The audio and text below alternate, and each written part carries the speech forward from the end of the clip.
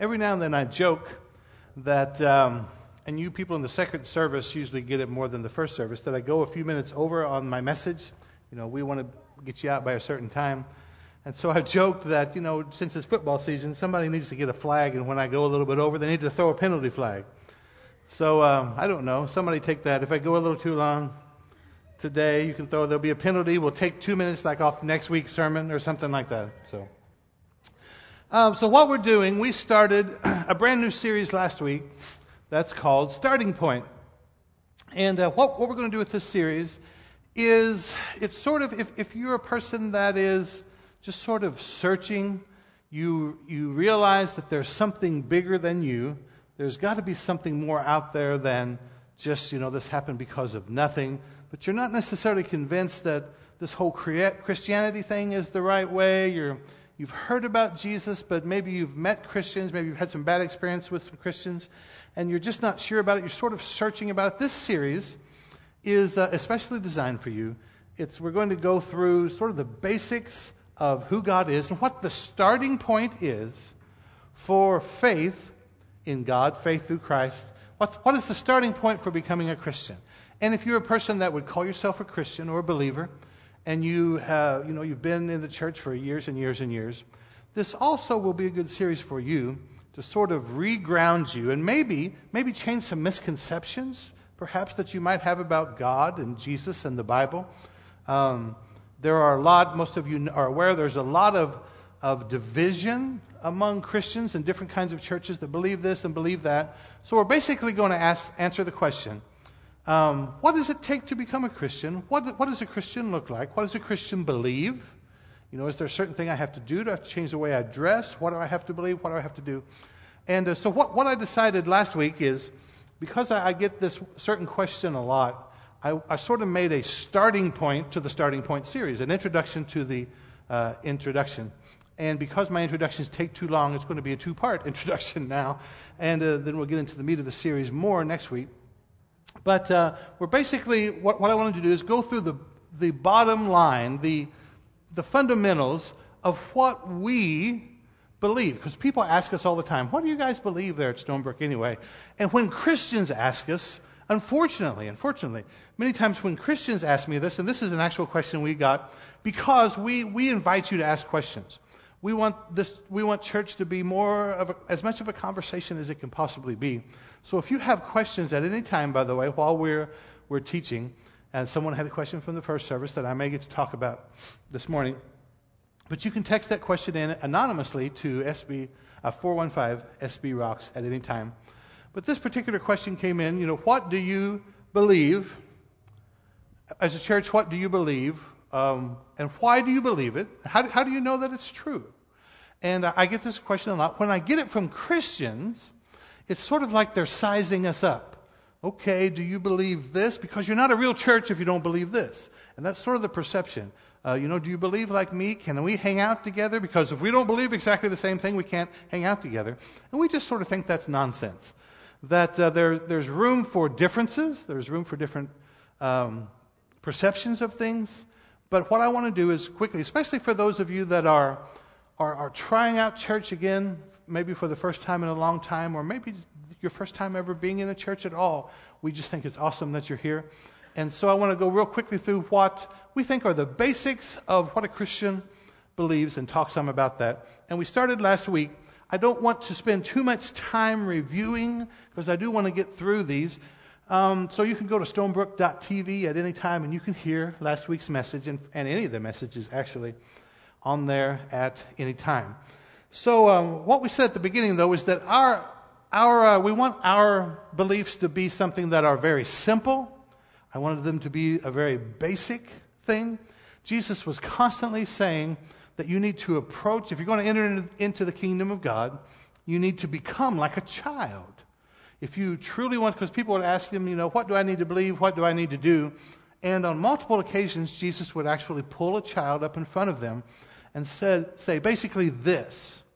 Because the religious people of Jesus' day, the religious leaders, had made being a God person a very difficult, arduous, lots of rules and regulations, lots of behavior things that you had to do, lots of rules you had to follow, lots of knowledge that you had to, obtain one way or the other. And Jesus came along, and those people thought that if you behave a certain way, if you acquire enough knowledge, if you do enough things, there were over 600 laws that they believed that you had to know and integrate into your life. And they believed if you did all those things that God would like you better. And so they were so surprised when Jesus showed up and he didn't want to hang out with them. He went to the people that knew absolutely nothing about God and actually pursued them. So we want them to be very basic. We don't believe that there needs to be very intricate wording to this or all kinds of different things. We want it to be just sort of bottom line. And the bottom line at the core of our beliefs, and I don't know if you have that slide there, the bottom line is we believe that Jesus is the Son of God. We believe he's the anointed one that should come, the Son of the living God, and everything else, frankly, is up for discussion. That's the core at the bottom. Somebody says, well, what does Stonebrooke believe? Do you have that one? It's be toward the beginning there. Sort of real close after that question. It would be a couple slides after where that question is. No, that's not it. We could just wait in awkward silence. Wouldn't that be great? No, it's before any of the beliefs at the beginning. In fact, we could go to stonebrooke.tv and I'd have to read what they meant. There. Welcome anyone, regardless of background or beliefs. We want to be inclusive, not exclusive. Then the next slide right there. At Stonebrooke Church, our beliefs are simple but essential. At the core, this is the bottom line. This is non-negotiable. If you decide you want to be a Jesus follower, you don't have to believe this to come to our church, but if you decide to be a Jesus follower, this is the bottom line. We believe that Jesus is the risen Son of God. He's the only way to a relationship with God. There are a lot of other things that we believe differently. In fact, I illustrated in the first service that we have one of our board members that is an advisor to me. He's one of my closest friends. He's in the top 3, at least, of people that I love to discuss Scripture with, and we disagree on all kinds of things. But we go together to the same church. We work together for the same cause because at the core we believe that Jesus is the center of everything that we believe. The basic of our beliefs are listed below, and we're going to go through them, but remember, this list is merely representative, not exhaustive. First, we believe that God is our creator, that everything, including us, exists for his purpose. We believe that everything came into being because there's something bigger than us. There's someone bigger than us that made everything. It didn't just happen by chance. Now, there's lots and lots of disagreement among Christians about that. Some people would say the earth's just 6,000 years old. I don't personally believe that. Some people would say that the earth is 13.7 billion years old and that God used evolutionary processes to bring everything to pass. Maybe so. Some people would say that the Genesis account is simply an allegory or a poem that describes the general way that God created. Maybe so. I actually have a separate belief about it, and it takes too long to explain it, so it doesn't matter. But at the bottom line, we believe that God created everything and that we exist to please him. Our next belief is we believe that God reveals himself. And he revealed himself to us through the person of Jesus Christ.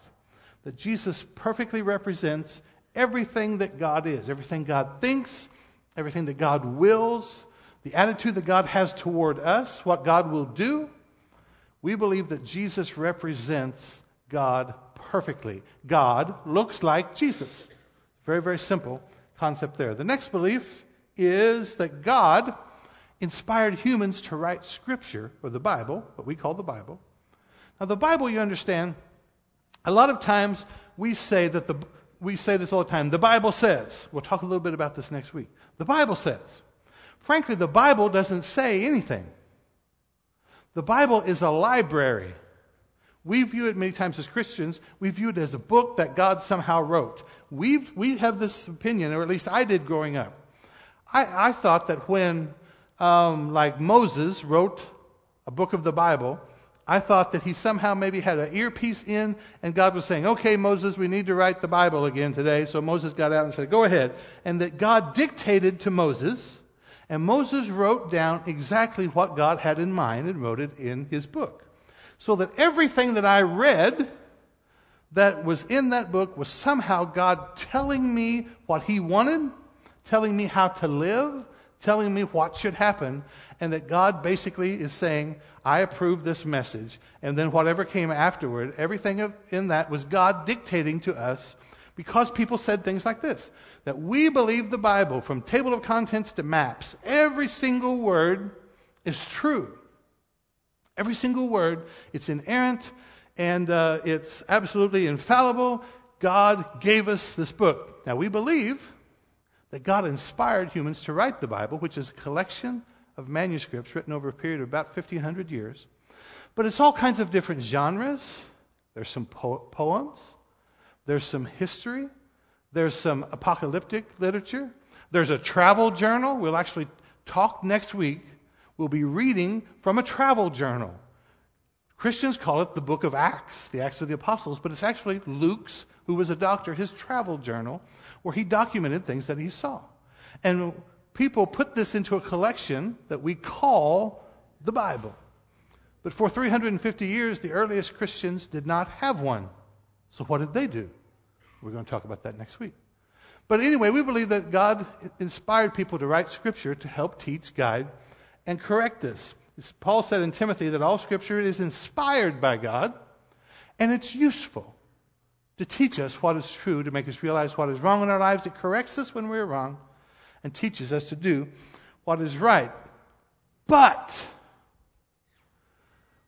the trouble with the way most Christians have studied and applied the Bible is they've made it all equal. They just pick a scripture from any particular place. You know, they may wake up one morning and plop their Bible open to the book of Psalms. They're thinking about their husband, and they open it and they put their finger down, and it says, break their teeth, O God, and they think that's God speaking to them today. Well, is that God's instruction? Probably not. And Jesus taught us, and this is why I say it this way. Jesus taught us that the Bible isn't to be read flat. We believe it's all equally inspired, but it's not all equally applicable to our lives. It's not all equally weighty. It doesn't carry the same weight across the whole spectrum. We know this to be the case because Jesus told the religious leaders of the day, because they would tithe, they were very particular to tithe their cinnamon, parsley, sage, rosemary, and thyme. They tithed all those different herbs, and Jesus said, you should do that, yes, but you have ignored the weightier matters. So here Jesus is saying there's a part in the Old Testament about tithing, but there's some things that are more weighty than that. Jesus said that John the Baptist was the greatest prophet that had ever lived. But then he said, but what I say is more important than what he says. Okay, so when I read something John the Baptist says, I don't read it with the same weight as when I read what Jesus said.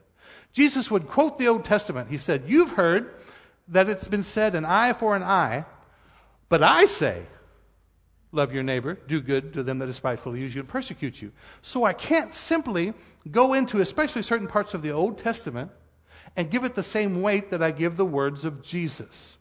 We read and interpret everything from the Bible through the lens of who Jesus is. Now, and this isn't my subject today. I would love for it to be my subject. I'd love to talk about this. It opened my eyes to who God was when I began to see, oh, Jesus is who God is. But this happened last night, and I wanted to show you. I have sort of a friend of mine. His name is Bruxy. You guys have heard me talk about Bruxy. He pastors a church in Canada, the Meeting House. We've shown a video of Bruxy preaching. Bruxy's like, he's still stuck in the 70s. He's an ex-hippie, but he's a pastor. Bruxy preaches barefooted. It's so weird to be in his church. But he's an amazing, amazing guy. But he posted on Facebook last night a picture. Bruxy got his very first tattoo. And so here's Bruxy's first tattoo. Can you see what he got on there? Leviticus 19:28. Does anybody know what Leviticus 19:28 says? It says this: do not cut your bodies for the dead, and do not mark your skin with tattoos. I said, that has got to be the coolest thing I have ever seen. Right there. So he gets a tattoo with the scripture that says, don't get tattoos. Now, I get this question all the time. Is it wrong for me to get a tattoo? Well, if all the Bible is equally applicable to all people in all times, yes. But, like I said last week, there's also a scripture that if your teenagers backtalk, if your teenagers sass you, if they don't do what you say, that you are required by the Bible to gather your neighborhood together, get a bunch of rocks together, and kill them with those rocks. Can I get an amen on that one? Amen? Because there's another place where we need to clap. That's a good scripture right there. I say we need to hang that on the wall in every school, in every household. But we don't obey that. So are we being disrespectful to God and disobedient? No. There was a reason for that. But here is, Brexy said he's going to put another scripture on his other arm. And I just wanted to take a little bit of time to talk about this. And he's not going to put all these scriptures. He's going to put Hebrews chapter 8, verse 13 on the other arm. So when people ask him about this, he has something else to show him. And because he doesn't have enough arms, I'm going to add some to it to get to Hebrews 8:13. But this is the new covenant that says, but now Jesus, our high priest, has been given a ministry that is far superior to the old priesthood. For he is the one who mediates for us a far better covenant, or a far better deal, a far better contract, a far better way of interacting with God, based on better promises. Now this is something that to me is a little confusing of why we as Christians want to constantly go back to the old when Jesus has brought us the new. Now, I did this in first service, and I thought we'd see how this would happen here. Does anybody remember like when you had a first car, or maybe this is your first car? So don't be offended here. You remember when you first got a car, maybe you drove like a Yugo or a Pinto? We had a Pinto driver in the first service. Do we have any Pinto drivers? Yes, I see that hand. Is there any others? Bless your heart, bless your heart. We'll pray for you. Pinto in the back there. We have a bunch of recovering Pinto drivers in there. Okay, let's say you're driving that Pinto. And even today, you're driving. And if you're driving a Pinto, we pray for you. God will eventually bless you, hopefully. But let's say you're driving this Pinto. And I don't know if you've seen this, but Toyota is remaking the Supra. Have you guys seen the new Toyota Supra? Yes. Oh my gosh. Or maybe you are more of a Mopar fan. They're redoing the Challenger. They've redone the Camaro. You got the Corvette. Let's say somebody comes up to you with one of those a Toyota Supra or a brand new Corvette, and you're driving the Pinto. Is it any challenge at all to say,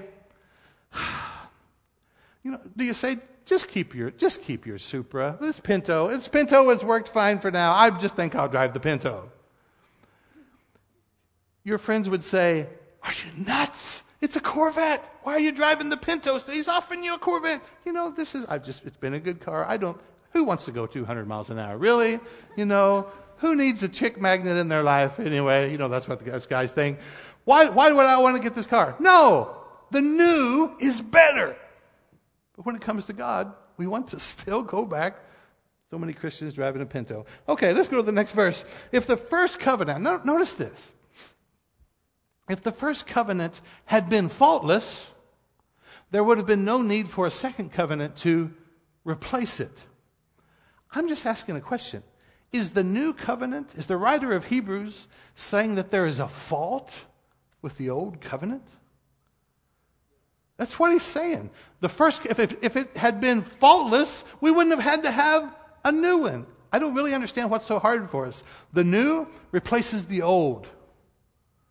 It replaces it. And someone sent this question in. It's a really good question from the first service that said, why would God make a faulty covenant?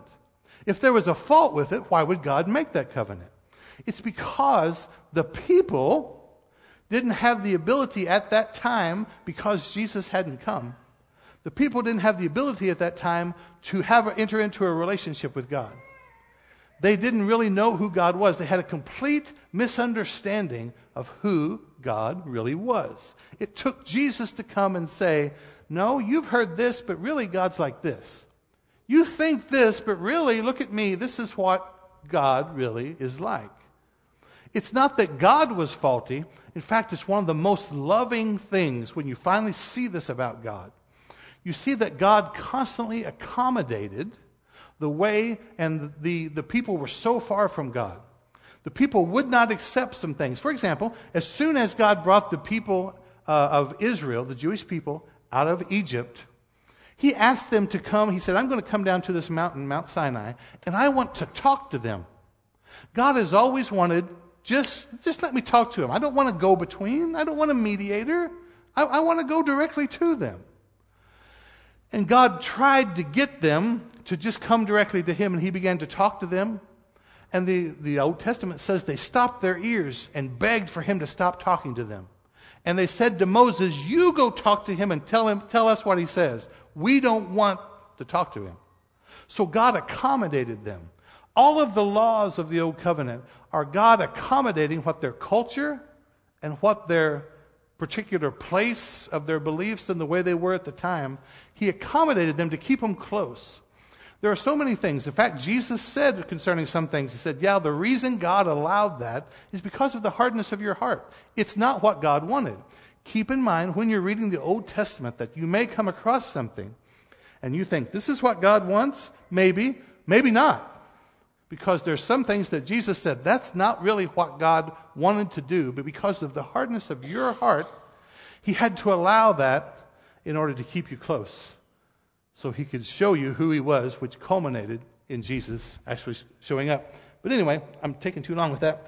It says when God speaks of a new covenant, it means he has made the first one obsolete. And it is now out of date and will soon disappear. So what does the writer of the New Testament book of Hebrews, after Jesus has come, this is a Jesus follower, I believe it's the Apostle Paul that's writing here. What does he think of the Old Testament? He says it's obsolete and it's out of date. And that we need to be looking to who Jesus is. Okay, I got to move on. We live in a broken world, we believe, and our relationship with God has been severed by sin. That all the evil and things that are going on in the world is not the way God intended it, but it is because of our sin. But here's the big thing, and this is where we ended last week, is that God has always pursued people even if they've disobeyed him. This is where we ended.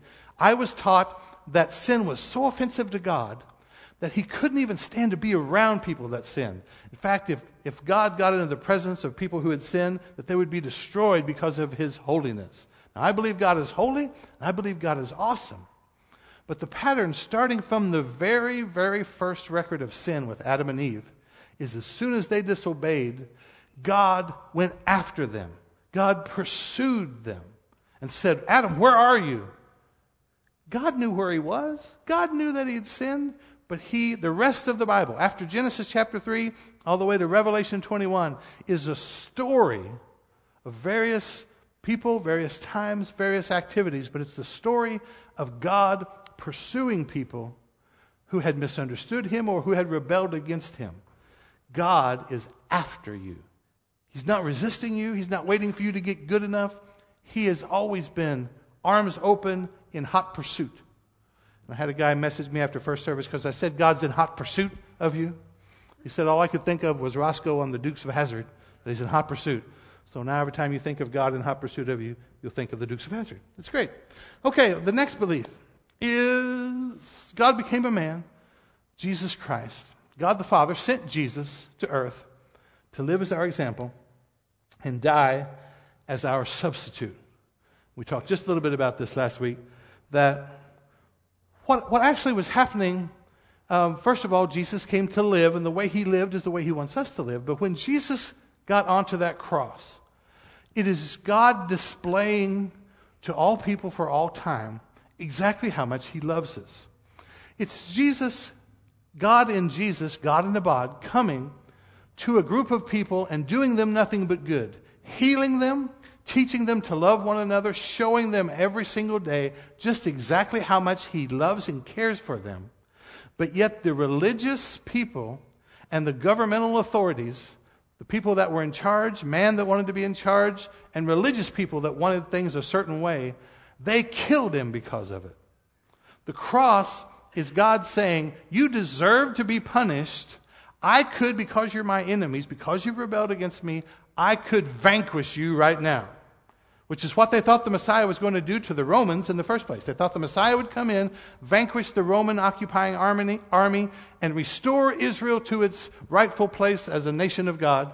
But instead, Jesus came in and said, no, I want you to love the Romans. I want you to love your enemies. I want you to do good to people that hurt you. because he taught that, the religious people killed him.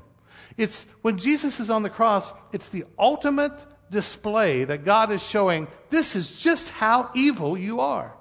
I came to love you and restore you, and you killed me.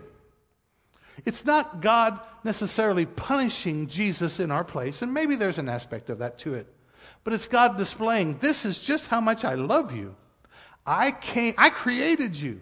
The only reason you're alive is because of me. And you yet are murdering me? And he displays the ugliness, the evil of sin for all people for all time, and absorbed it and said, okay, you guys deserve punishment, but instead of killing you, I'm going to die for you.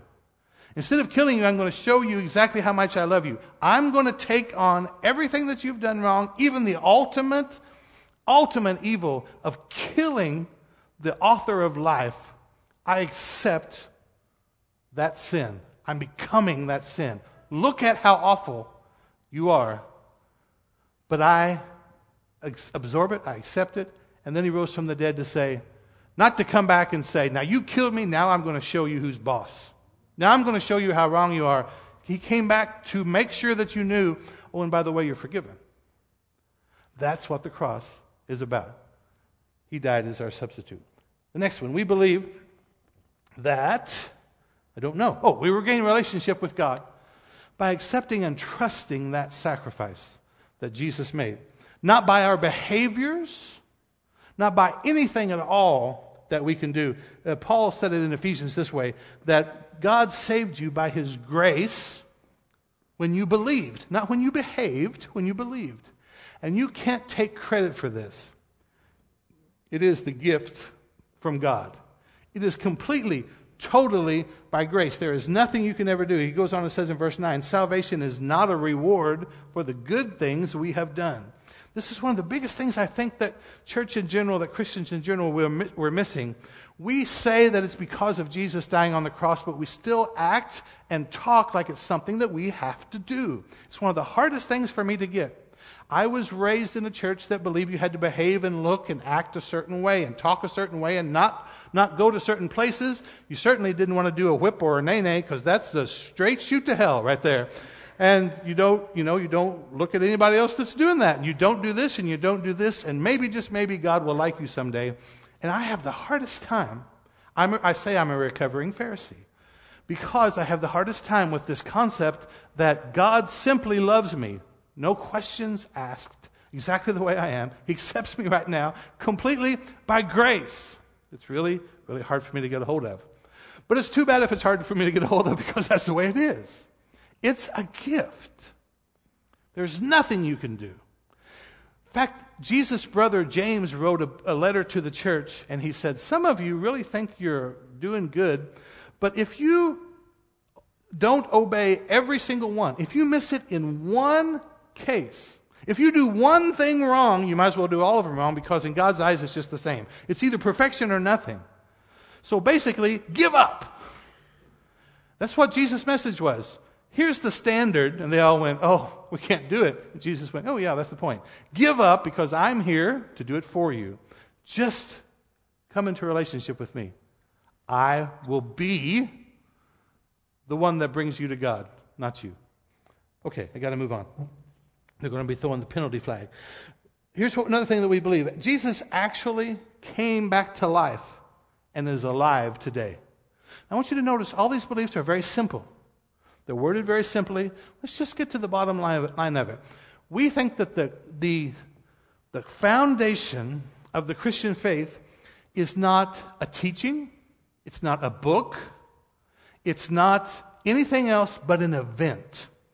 The thing that started Christianity was there was a guy that came to earth named Jesus.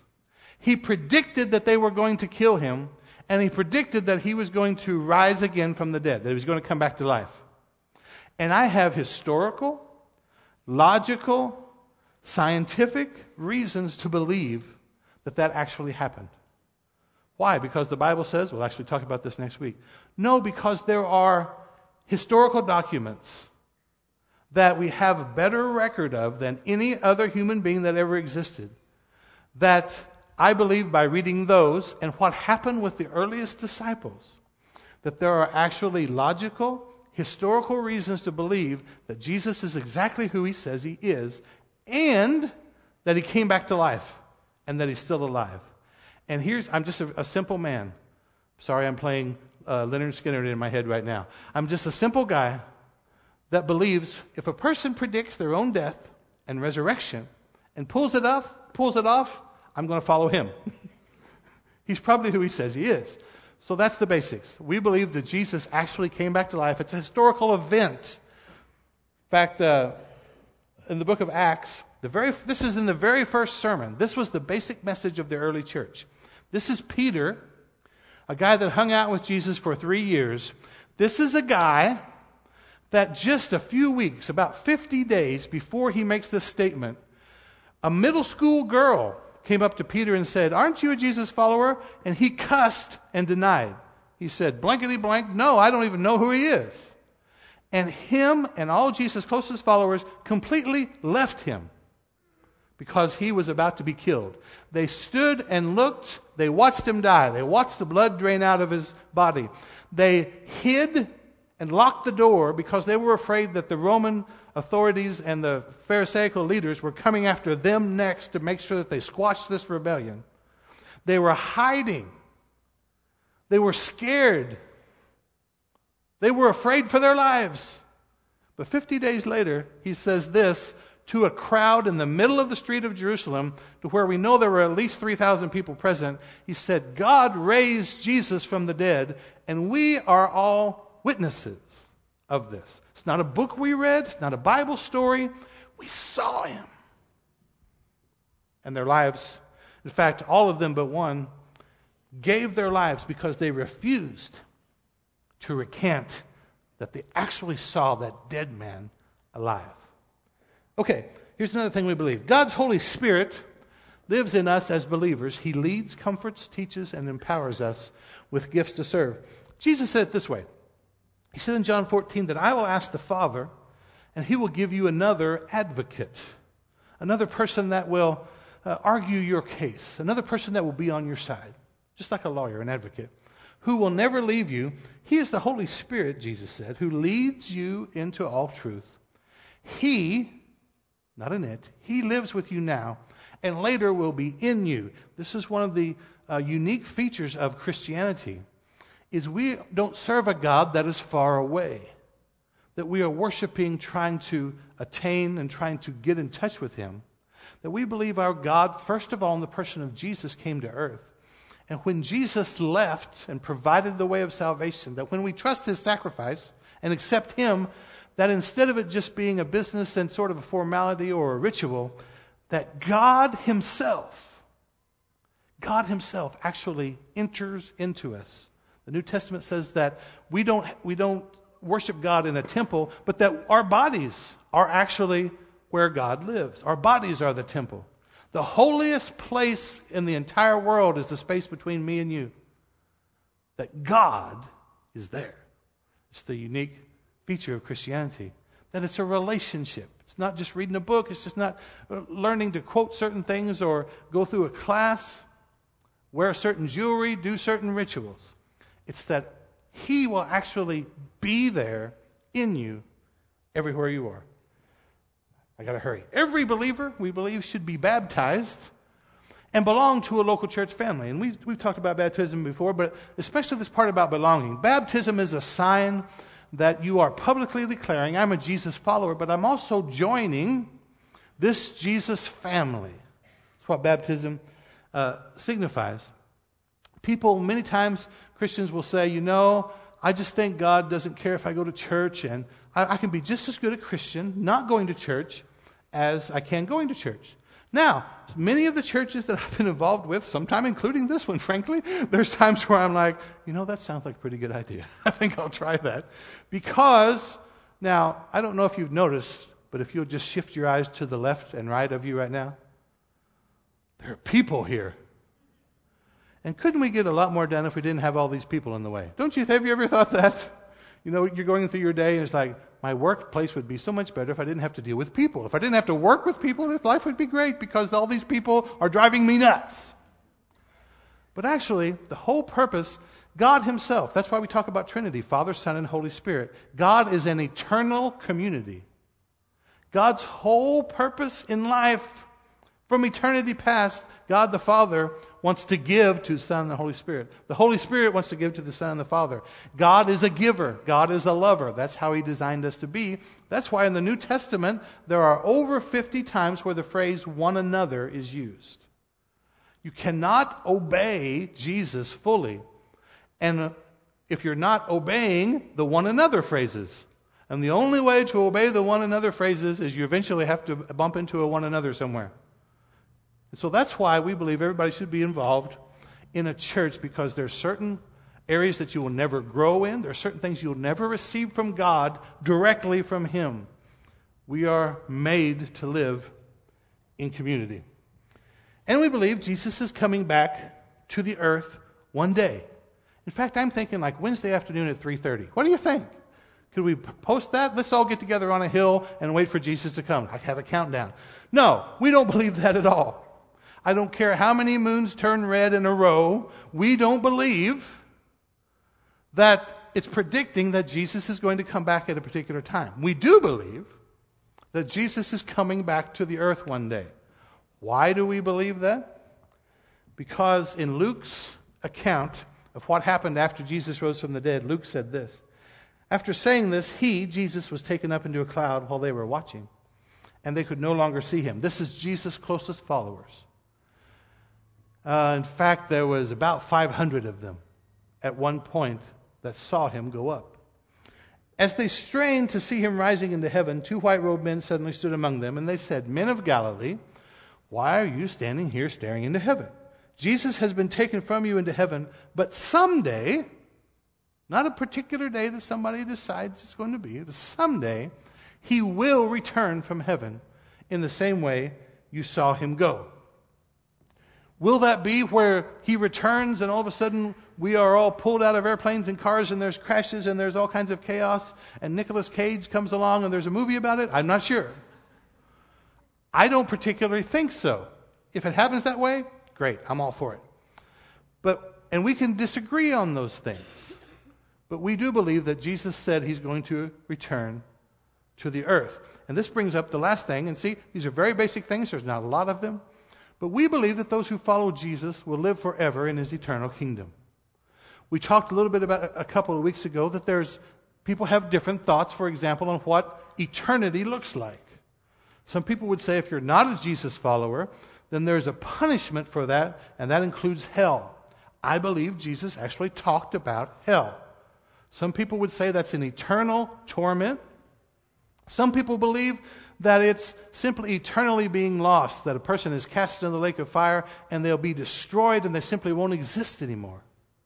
I don't know. Some people would say that there's no hell at all. Maybe, but it seems that Jesus seemed to think that there was a place. However, in the early church, the earliest disciples never used the subject of hell as a motivator for people to come into relationship with God in order to be a Christian. They never, in other words, said, do you accept Jesus or do you go to hell? One or the other. There you go. There's my sermon. Turn or burn. Never. It doesn't mean there's not a hell, but their message was, Jesus came to show us how God really is, and we have discovered that God really likes us.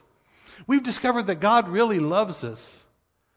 And the earliest Christians said things like, it's the love of God that will draw you to change your mind or to repent. And that message changed the entire world. What we do know for sure, one of the most famous scriptures, everybody knows it, it's always at the football games on a big sign. John 3:16, for God so loved the world, he gave his only son, that whoever believes in him wouldn't perish. What does that mean? Perish. I'm not sure.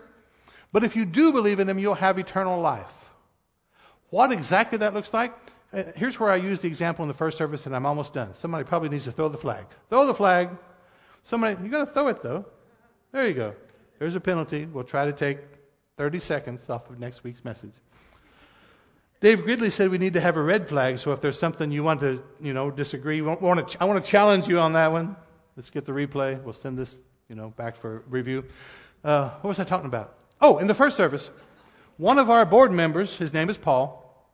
He's an older gentleman, just one of my favorite guys in the world to hang around with. He believes that we will spend eternity in heaven and that we will not have our body, that we will simply be spirits. He believes that the spiritual is much more important than the natural, and so we will live somewhere. We don't know where heaven is necessarily, but we will, after we die, we'll just live there forever. Okay? I think Paul is just as wrong as he possibly can be. I think through all eternity, anytime you see Paul, you should remind him, Mark was right. I don't know what to do for you, Paul. Mark was right. It seems to me that Jesus teaches that he's going to return to the earth and that those that have died will be resurrected and that we will live for eternity with Jesus in charge of the earth. Forget this election every 4 years. My goodness, Jesus will just be in charge. Now, I think that deserves a small hand right there. Yeah. When you clap, I actually feel like I'm running for some type of office.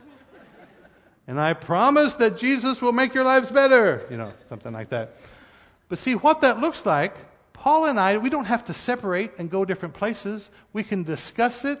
But if Paul's right, I don't care. If I'm right, I don't care. All I care about is Jesus said that if I will follow him wherever he is, because Jesus said, I'm going to prepare a place for you, and I'm going to come back. That wherever I am, you can be there too. That's all I care about. The guy that represents the love of Almighty God, that heals, that restores, that accepts me just the way I am and teaches me how to change and makes me a better person, that created everything absolutely perfect in the beginning, he wants me to be wherever he is. I don't care, Jupiter, Saturn, I don't care. I want to be there. And that's what we believe. We don't want to argue about the details. But we believe if you accept Jesus, you will live forever with him wherever he is. So, I've went... Oh my goodness, you don't want to know how long I've went over. I'm going to pray for us, and then next week we're going to continue with this starting point message. It's going to be, I'm really looking forward to this series. If you have a friend that maybe doesn't know Jesus yet, this is a great series to bring him to. Let me pray. Father, I thank you so much for this group of people. I just love them, and I thank you that you are absolutely crazy about them. I ask you just this week, Lord, just to hug them, to show them at some point during the week that you just think that they're amazing and that you're in hot pursuit of them, Lord. Help us to know you more, help us to be more like you, and open our hearts and our minds to change, to be more like you as we go through this series. We love you, sir. In Jesus' name, amen. Thanks for coming. Have a great rest of Sunday and a good week. See you next Sunday.